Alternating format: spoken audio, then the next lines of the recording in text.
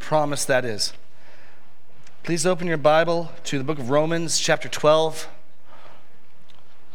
We're going to read verses 3 to 16. Romans chapter 12, verses 3 to 16.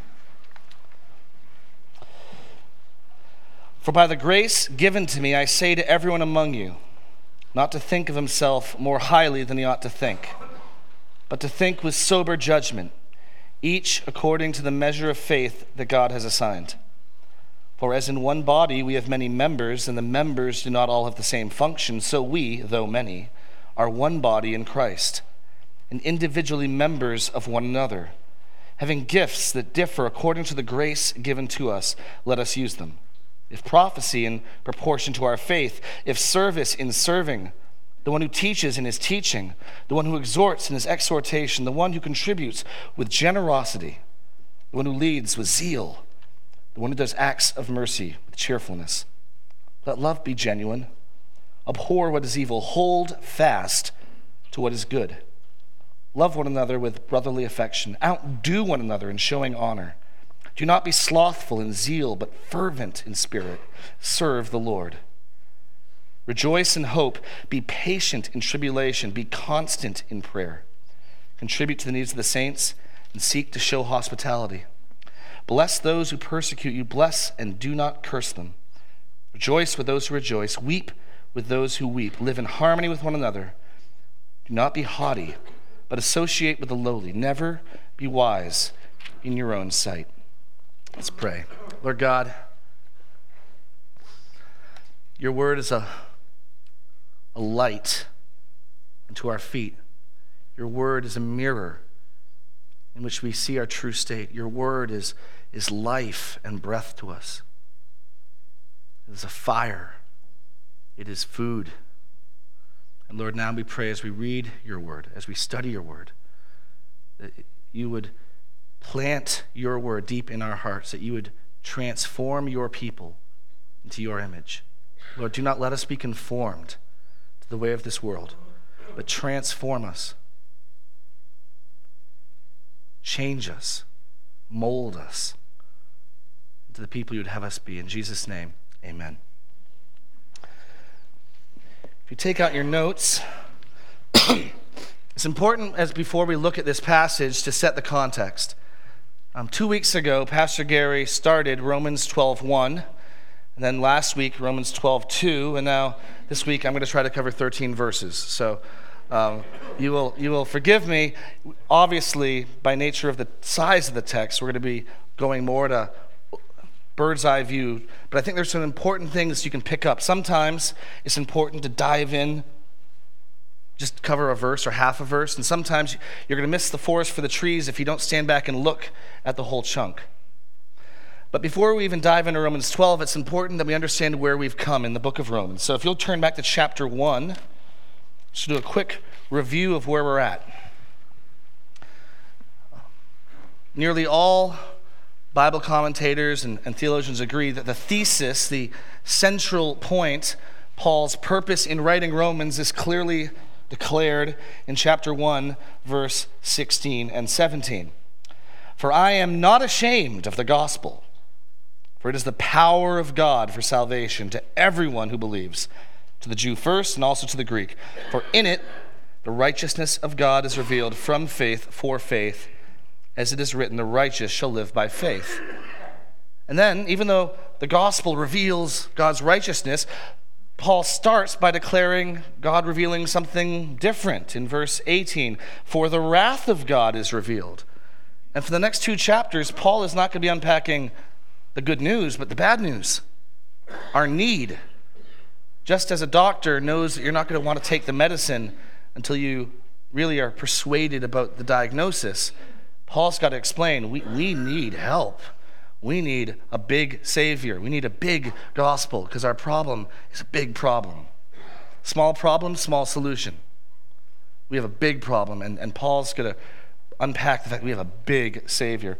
And he goes through basically damning us 12 ways to Sunday in the first 2 chapters. You want to be judged by your conscience? You would fail. You want to be judged by the standard that you judge other people? You would fail. You want to be judged by God's holy law? You would fail. And then in the middle of chapter 3, he hinges and then begins to talk about the good news. Chapter 3, verse 21. But now the righteousness of God has been manifested apart from the law. Although the law and the prophets bear witness to it, the righteousness of God through faith in Jesus Christ to all who believe. And so from chapter 3, verse 21, moving forward, he begins to unpack the gospel. First, the mechanics, that we are saved by faith alone in Christ alone, apart from works. And then, after establishing that and using Abraham and David as Old Testament examples of this truth, it's always been the way that God saves his people. He begins to deal with some questions and some consequences. And so in chapter 6, does this salvation by faith alone mean that we can sin however we want? And Paul says, may it never be. May it never be. How can you who have died to sin live and serve it? And then in chapter 7, he deals with how then are we to deal with the law? And then in chapter 8, we begin some of these most precious promises and results of the gospel, that because of the new covenant, because of our relationship with God, he has given us his Spirit. Look at 8:15. For you did not receive the spirit of slavery to fall back into fear, but you have received the Spirit of adoption as sons, by whom we cry, Abba, Father. The Spirit himself bears witness with our spirit that we are children of God, and if children, then heirs, heirs of God, and fellow heirs with Christ. And he closes chapter 8 with this wonderful promise that nothing can separate us from God's love. And so the first 8 chapters have shown the need for the gospel, the what the gospel does, how God is able to forgive, and then the consequences. And then in chapters 9 to 11, Paul deals with the issue of, but what about Israel? How does Israel factor into all this, Paul? And he gives us the answer, and we find not only do we have this spirit of adoption, but in chapter 11 that we've been grafted in like wild olive branches to the promises of Abraham. And then he ends chapter 11 with this exalted doxology, 11:33. Oh, the depths of the riches and wisdom and knowledge of God. How unsearchable are his judgments, how inscrutable his ways. For who has known the mind of the Lord? Or who has been his counselor? Or who has given a gift to him that he might be repaid? For from him and through him and to him are all things. To him be glory forever. Amen. And it is only from that point of unpacking the gospel, showing our incredible need, showing God's incredible provision, the wonderful overflowing blessings of the gospel. Only then does Paul turn to tell us how to live. Because Christianity is not about moralizing people. If you're here today and you're not a Christian, if you're not trusting in Christ, please do not hear from this morning's message that you need to go do things. You need to go live a certain way. That's what most every other world religion teaches. Christianity teaches it's only when you're trusting in Christ, it's only when you're at rest in the work of Christ, can you then set about the work of joyfully serving God, not to earn your salvation, but to demonstrate, evidence your salvation. Chapter 12 isn't chapter 1. So even though in chapter 12 we're going to start to get some practical exhortation, Paul's going to shift, if you will, from indicative statements of this is what is, to imperative commands. We're going to go from the facts of the gospel to the lifestyle of the gospel. But the commands, the imperatives, are built upon the foundation of the indicatives, the statements, the doctrine. And that's the way Paul always writes in Ephesians, the first 3 chapters, doctrine. This is what is true. Last 3 chapters, this is how you live in light of the truth. And it's the same here. And so that's how you've got to understand verses 1 and 2. I appeal to you, therefore, brothers, by the mercies of God, that we've just read about over 12 chapters. Basically, Paul's saying, in consequence of everything that you've just heard me say, here's how you ought to live. to present your bodies as a living sacrifice, holy and acceptable to God, which is your spiritual worship.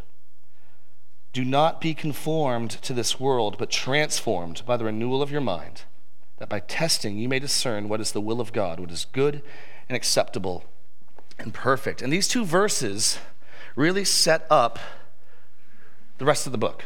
The rest of the book, we're going to get Christian Living 101. And it's all about not being conformed to this world system, not being fit literally into the mold. The world, I don't know if you know this world wants to mold you. It actively wants to shape you. It wants to take your thinking and bend it into its mold. It wants to take your living and bend it into its mold. It wants you to look just like it. And God says, don't be conformed to this world, but be transformed. Literally metamorphosis. It's the type of word we use to talk about a caterpillar turning into a butterfly. God isn't looking to moralize you and just sort of get you to fit in. He wants to change you from the inside out. And that's why the New Testament uses language like, I'll take your heart of stone and give you a heart of flesh. It talks about being born again, new life. If anyone is in Christ, all things have become new. God wants to transform you. That's the promise of the gospel. Maybe you are a certain way, that can change. God can change you. But it sets up this conflict that's going to be coming of the way the world does things, the wisdom of the world system that wants to conform us, and the way God wants us to do things. And we've got to renew our minds and test and discern what the will of God is. We've got to walk carefully. Because you'll notice that a lot of the wisdom of the world can creep into the church very subtly. And so unless we're being discerning, unless we're holding up the word as that light, unless we're looking at it intently, we can adopt, and subtly the church can be conformed to the world without ever knowing it.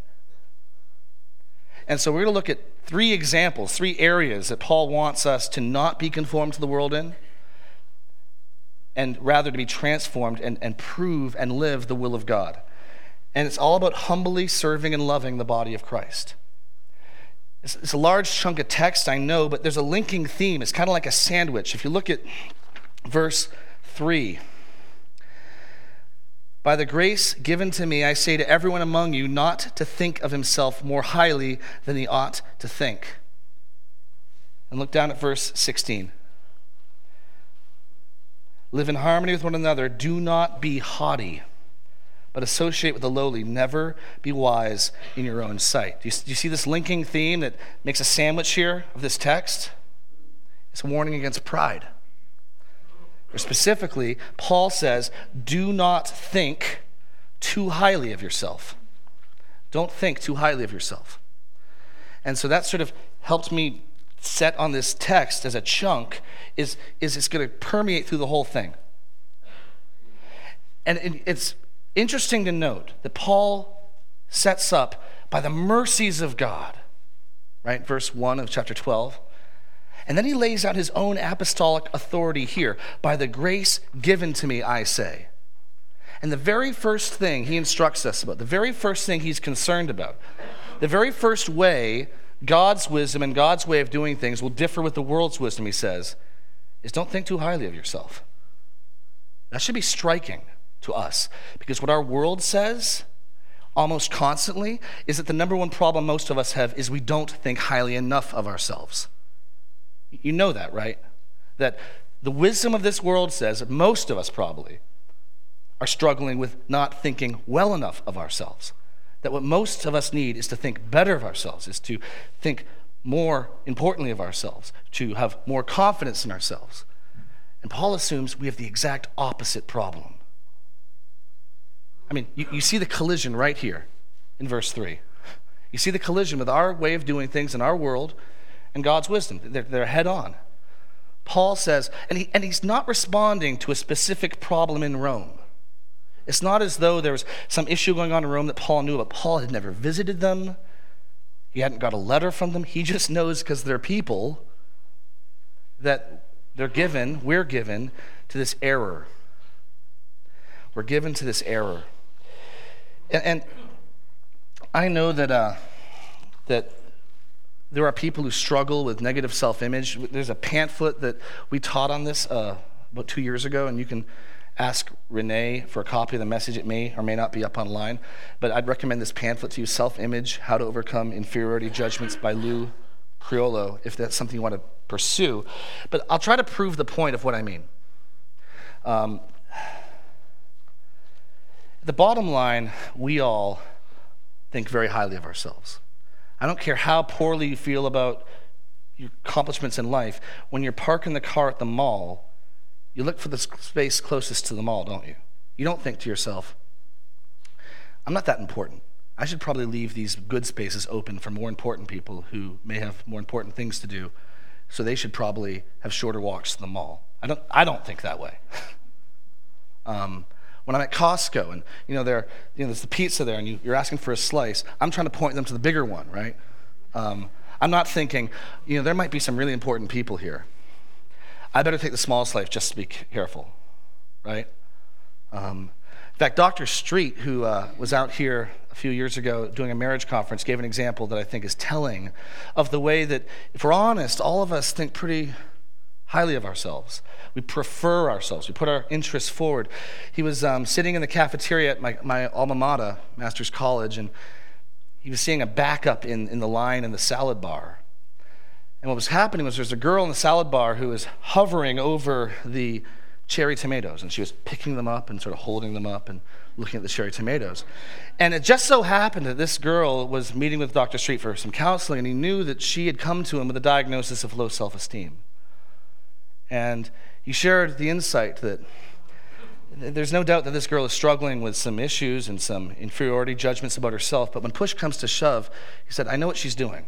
What she's not doing is saying, I don't deserve good cherry tomatoes, so I want to make sure I pick the worst ones. No, what she's doing is picking the best ones, the ripest ones, the juiciest ones, because when the rubber hits the road, she thinks pretty highly of herself. She's willing to let the line back up so that she can get the best ones. And that's where Paul's heading, because the reason why he sets this up initially is because he knows this is going to be the biggest factor in stopping us from loving and serving the church. Is what I want more important than what you want? Is what I'm comfortable with more important than what you're comfortable with? That's the type of thinking highly of ourselves that Paul's going after. How important is it to you what others want and desire? How important is to you what you want and desire? How important is your way, fulfilling your dreams, accomplishing your goals, as opposed to accomplishing the goals and serving others? That's where this is headed. So Paul warns us not to think too highly of ourselves. He warns us not to be proud, not to think we're wise in our own sight. And he gives us two reasons for this. The first is seen in verses 3 and 6. He wants each of us to think with sober judgment according to the measure of faith that God has assigned. And then jump down to verse 6. Having gifts that differ according to the grace given to us. God has assigned a measure of faith. We have gifts that have been given. And the point is that whatever gifts we have received. Any good thing you have, any good thing I have, it's not something we've earned. It's not something we deserve. It's a gift. And how foolish it would be to boast in a gift. In 1 Corinthians 4:7, Paul writes, who sees anything different in you? What do you have that you did not receive? If then you received it, why do you boast as if you did not receive it? Are you good at math? Are you good at art? Good at music? Is that something you did? Or is that a gift from God? How foolish it would be to boast in that. You might as well boast about the color of your hair. But yet that won't stop us, will it? It won't stop us. But remembering these things, and this is the type of sober judgment. Again, Paul isn't saying we should all feel terrible about ourselves. We should view ourselves in light of the gospel. We should view ourselves in light of God's truth and have a sober assessment of ourselves. I mean, if you think through the last 12 chapters of Romans, you can't really walk away thinking that we're all that great. There is none righteous, no, not one. There is none who seeks for God. There is none who does good. All have become worthless and turned aside. Or Paul in Romans 7, I know that in me there is nothing good. No, the gospel is not the declaration of our worth, declaration of how wonderful we are. And some people, sadly, will present the gospel that way, as if God were in heaven looking down and, oh, there are these wonderful people, and they're so precious and valuable. And, I love my son and all, but they're more valuable to me, so I'll let him die for them. And that turns the gospel upside down. It makes the gospel about our worth. And we are treasured and prized by God. We are a people for his own possession. But he loved us in spite of who we are, not because of who we are. He loved us in spite of our sin, in spite of our rebellion, in spite of our worthlessness apart from him. And then he is fashioning and crafting us into something that is truly beautiful and valuable. Jesus will present his bride to himself without spot or wrinkle or any blemish. There will be a day when we are conformed to the image of Christ. We will be holy as he is holy. But that day is not today. And Paul is saying you need to remember that yes, you're an heir of Christ and an heir of the world. Yes, you have a spirit of adoption. Yes, you can call God Daddy. But don't forget where you came from. Don't forget what you were saved from. And don't boast. He warns us of that in chapter 11 when we learn that Israel, the cultivated olive branches, have been cut off and set aside for a time, and that we are grafted. And he warns us, don't boast. Don't think it's because you did something good. Don't think it's because you're something special. God cut some branches off. He can graft others back in, and he will. If the gospel does anything, it eliminates boasting. It eliminates bragging. It eliminates strutting your stuff. And it should make us humble. Humility really is one of the truest hallmarks of Christianity. In C.S. Lewis's great Mere Christianity, he writes this about pride and how dangerous it can be. The Christian is right. It is pride which has been the chief cause of misery in every nation and every family since the world began. Other vices may sometimes bring people together. You may find good fellowship and jokes and friendliness among drunken people or unchaste people. But pride always means enmity. It is enmity. And not only enmity between man and man, but enmity to God. In God, you come up against something which is in every respect immeasurably superior to yourself. Unless you know God as that, and therefore know yourself as nothing in comparison, you do not know God at all. As long as you are proud, you cannot know God. A proud man is always looking down on things and people. And of course, as long as you are looking down, you cannot see something that is above you. And it's that attitude which is going to keep us from the body of Christ. It's going to keep us from loving and serving the body. And that brings us to his second point of why we shouldn't think too highly of ourselves. Not only any good thing we've received, but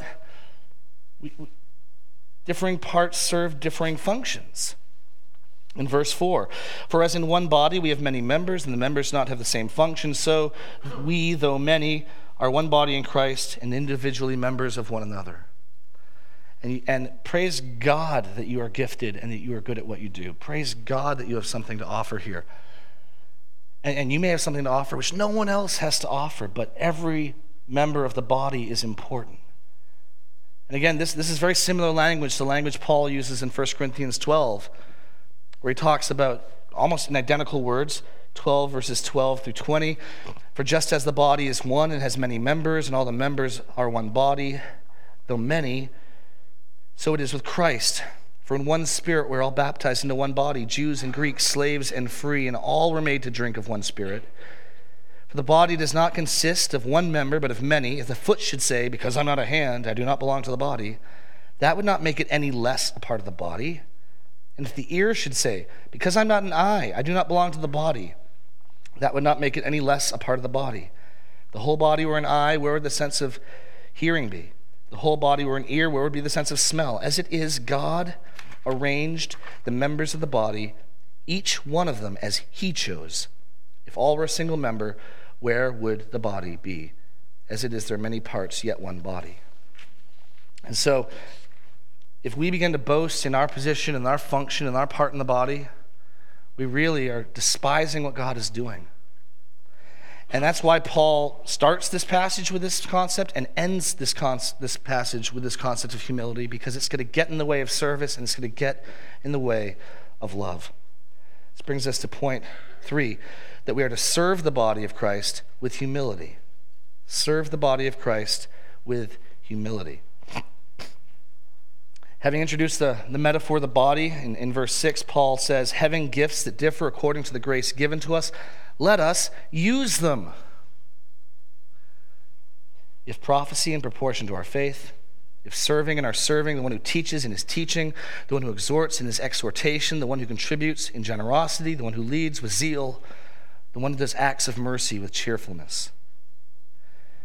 If God's gifted you with something, the wrong response, if you want like the put off and the put on, the put off, don't be proud. Stop being proud. Stop thinking too highly of yourself. What should you do?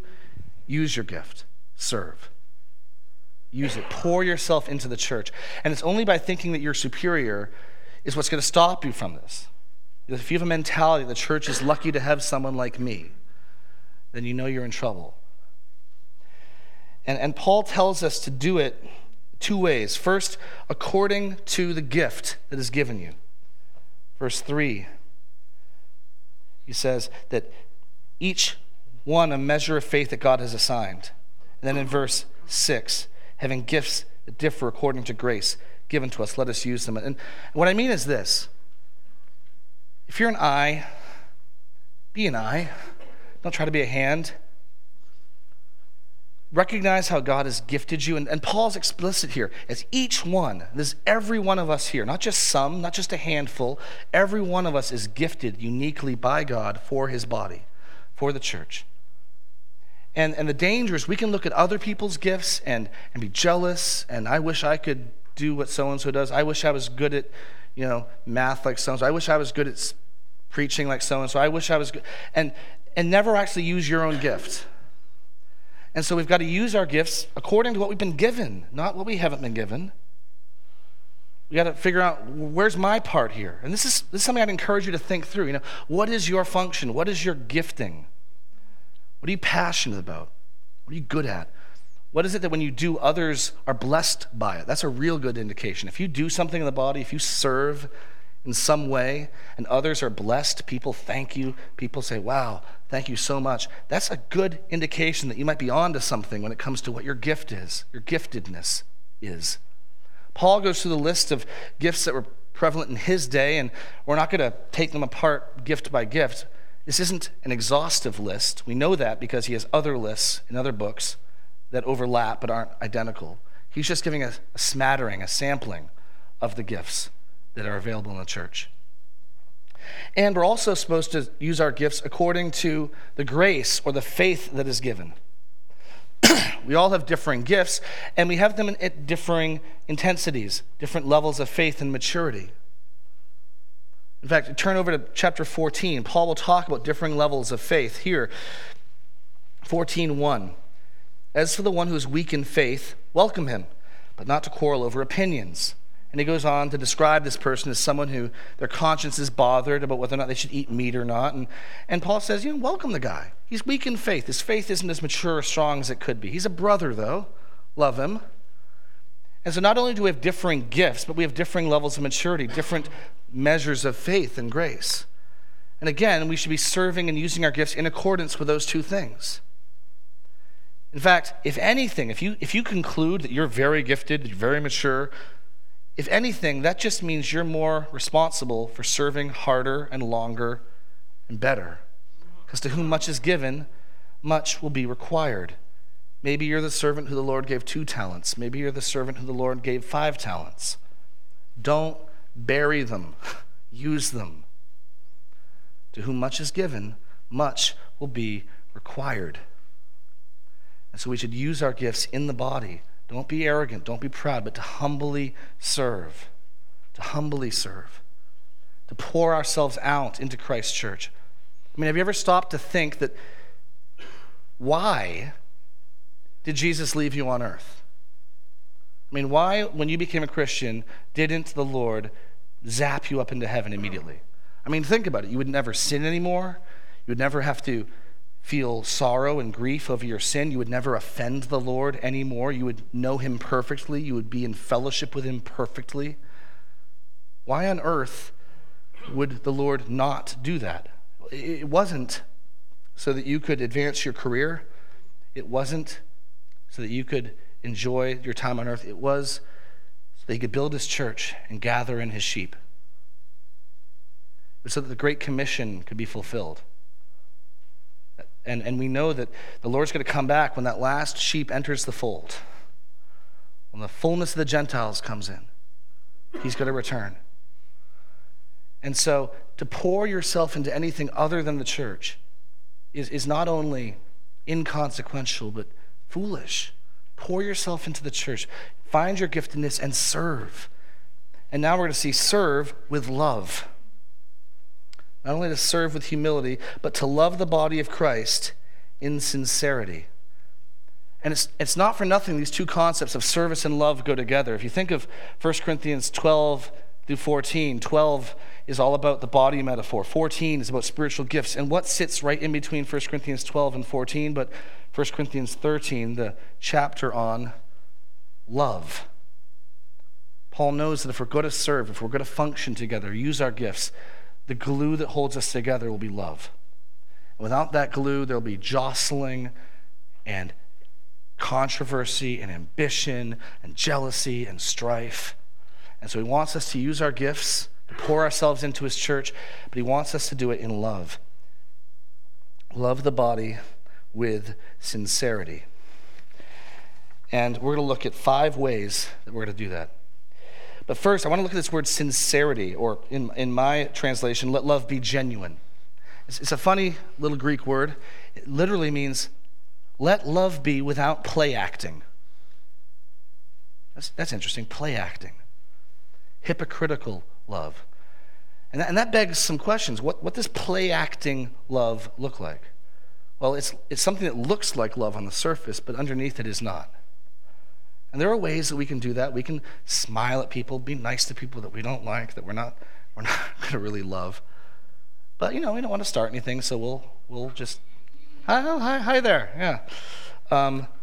In fact, if you turn in your Bibles to Proverbs 27,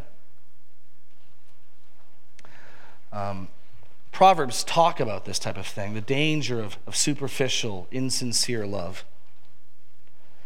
Proverbs 27, 5-6, we read, better is open rebuke than hidden love. Faithful are the wounds of a friend, profuse are the kisses of an enemy. We'll just zoom in that last phrase. That there are enemies who flatter and say nice things. There are people who, when they see you to their face, will say pleasantries and nice things, but inwardly that's not the case. And Paul says, don't love in that way. Don't love superficially. Don't love merely externally. Don't love only when people are watching. Don't play act at love. Let love be genuine and without play acting, without hypocrisy. And then he goes on to give us 5 ways that we're to love in this way. And we're just going to look at them quickly. Let's look back in Romans 12 at verse 9. Let love be genuine, abhor what is evil, hold fast to what is good. The first way that we're to love is with discernment and holiness. To love with discernment and holiness. And again, this takes the culture's view of love head on. Our culture, if you were to ask our culture to define love, it would probably be something like unconditional acceptance. Unconditional acceptance. And if you ask people what the antithesis of love was, it would sound something like judgmentalism. So you've got love that just embraces and accepts, and we gather. We don't make any distinction. And then you've got not love, which is judging. And Paul says, let love be without play acting. Abhor, hate what is evil, hold fast to what is good. Paul doesn't think these are mutually exclusive concepts. That you can somehow love genuinely in a way that separates the good from the bad. In fact, we just heard in Proverbs Better is open rebuke than hidden love. Which, this isn't a new concept. Solomon knew that there are people who in the name of love will look over sin, ignore it. We're just going to cover it. We're just going to look the other way. What's far better is rebuke than hidden love. Faithful are the wounds of a friend, right? If we're really loving each other genuinely, one of the things we're going to be doing is recognizing sin and dealing with it. I love the other word, not only to abhor what is evil, but to hold fast to what is good, literally be glued to it. Just glue yourself to the good. Discern lovingly. It's the truth in love. They need to be in balance. Discernment and separating the good from the bad without love can be harsh, but a sort of happy, inclusive, non-discerning love helps nobody. The two need to come together, the truth and discernment and love. And then it's genuine, then it's the real thing. Proverbs 28:23, whoever rebukes a man will afterwards find more favor than he who flatters with his tongue. And again, the contrast, there are people who love and deal with sin, and there are people who, instead of that, say nice, happy things, and Solomon calls it flattery. If I walked in here with a big piece of cream cheese sticking off my mustache, big piece of cream, I had a bagel this morning, it was a big blob of cream cheese. And I walked up to you, oh, how are you doing? How's it going, Zeb? Zeb might be tempted for the awkwardness not to say anything, but he's not really my friend if he lets me walk around and greet people with this big blob of cream cheese here, right? What's a friend going to do? A friend's going to say, hey, no, I'll go in the bathroom and take care of it. That's what a friend is going to do. Well, if a friend sees an area of sin in my life, if a friend sees an area of sin in another friend's life, they're going to lovingly address it. They're not going to flatter. They're not going to say pleasant things and ignore it. Love needs to be genuine and without play acting. And the first sign of that type of love is a love that abhors what is evil and holds fast to the good. It's a discernment. It's with discernment and with holiness. Secondly, it's with enthusiasm and zeal, verses 10 to 11. We need to first love with holiness and discernment. Secondly, we need to love with enthusiasm and zeal. Love this. Love one another with brotherly affection. Outdo one another in showing honor. Do not be slothful in zeal, but fervent in spirit. Serve the Lord. Just imagine what that would look like, a competition. We're going to have an all-church competition to who can outserve and prefer each other, who can outlove each other. And that's what Paul is saying. He's just pour yourself into this with zeal, with great jealousy, with great passion. The zealots were the terrorists of Jesus' day. This is speaking about strong passion. Just be zealous for it. Outdo one another. I mean, it sounds almost ridiculous. And I've seen it in a few people. There's a guy who mentored and discipled me growing up named Chris Powell.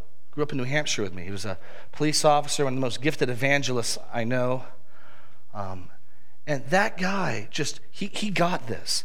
Good luck not getting in shotgun or the front seat if you're with him. He would race you to the car so he could get in the back seat. The guy's well over 6 foot tall. Sometimes would look ridiculous. But he just took such great delight in serving, in preferring. If he had any money on him, and he wasn't a wealthy guy, but if he had any money on him, he was going to be buying you food, buying you something. Just loved. I really, looking back, think he was trying to do that. He was trying to outdo people, zealously pouring himself into love and good deeds. And Paul says that's, and again, you can see how a selfish, self-centered attitude is the antithesis of this type of love.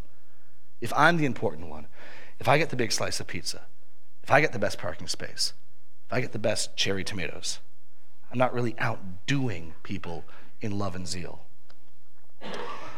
With enthusiasm and zeal. And then we next look at, we need to love sincerely with endurance and perseverance. Verse 12. Rejoice in hope, be patient in tribulation, be constant in prayer. This type of love isn't just a short spurt, it's in it for the long haul. Being patient in tribulation. You know, our church in this country hasn't suffered much persecution and tribulation. It may be coming, but there's many places in the world where today the church is being persecuted. It's one thing to love each other when the sun's shining and when it's a good day.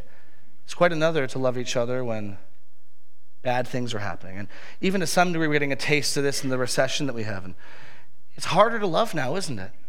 The cares of this world are more pressing. Finances are tighter. And yet Paul says to love, rejoicing in hope, being patient in tribulation, and constant in prayer. Not just in season, but out of season. So we've got a discerning love. We've got a zealous, enthusiastic love. We've got an enduring love that's in it for the long haul.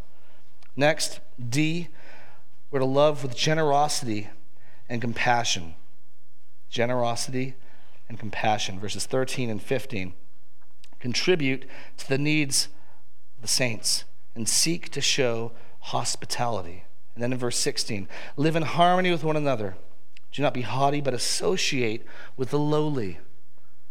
So we're to give to the needs of the saints. We're to be hospitable. We're not just to associate with people like us, but with the lowly. The word for hospitality is just a compound word, philoxenos. Philadelphia, brotherly love, to love. Xenos, alien, like xenophobia. It's a lover of strangers, a lover of aliens. Hospitality in this sense is not simply inviting your best friends over a lot. It's being willing to take chances and invite people you hardly know over. And then you factor in verse 16 and you're associating with the lowly. And it might mean inviting people who are altogether unlike you. The early church did this wonderfully. We have on record. But being willing to open your home up to strangers, open your home up to people who are altogether different than you are.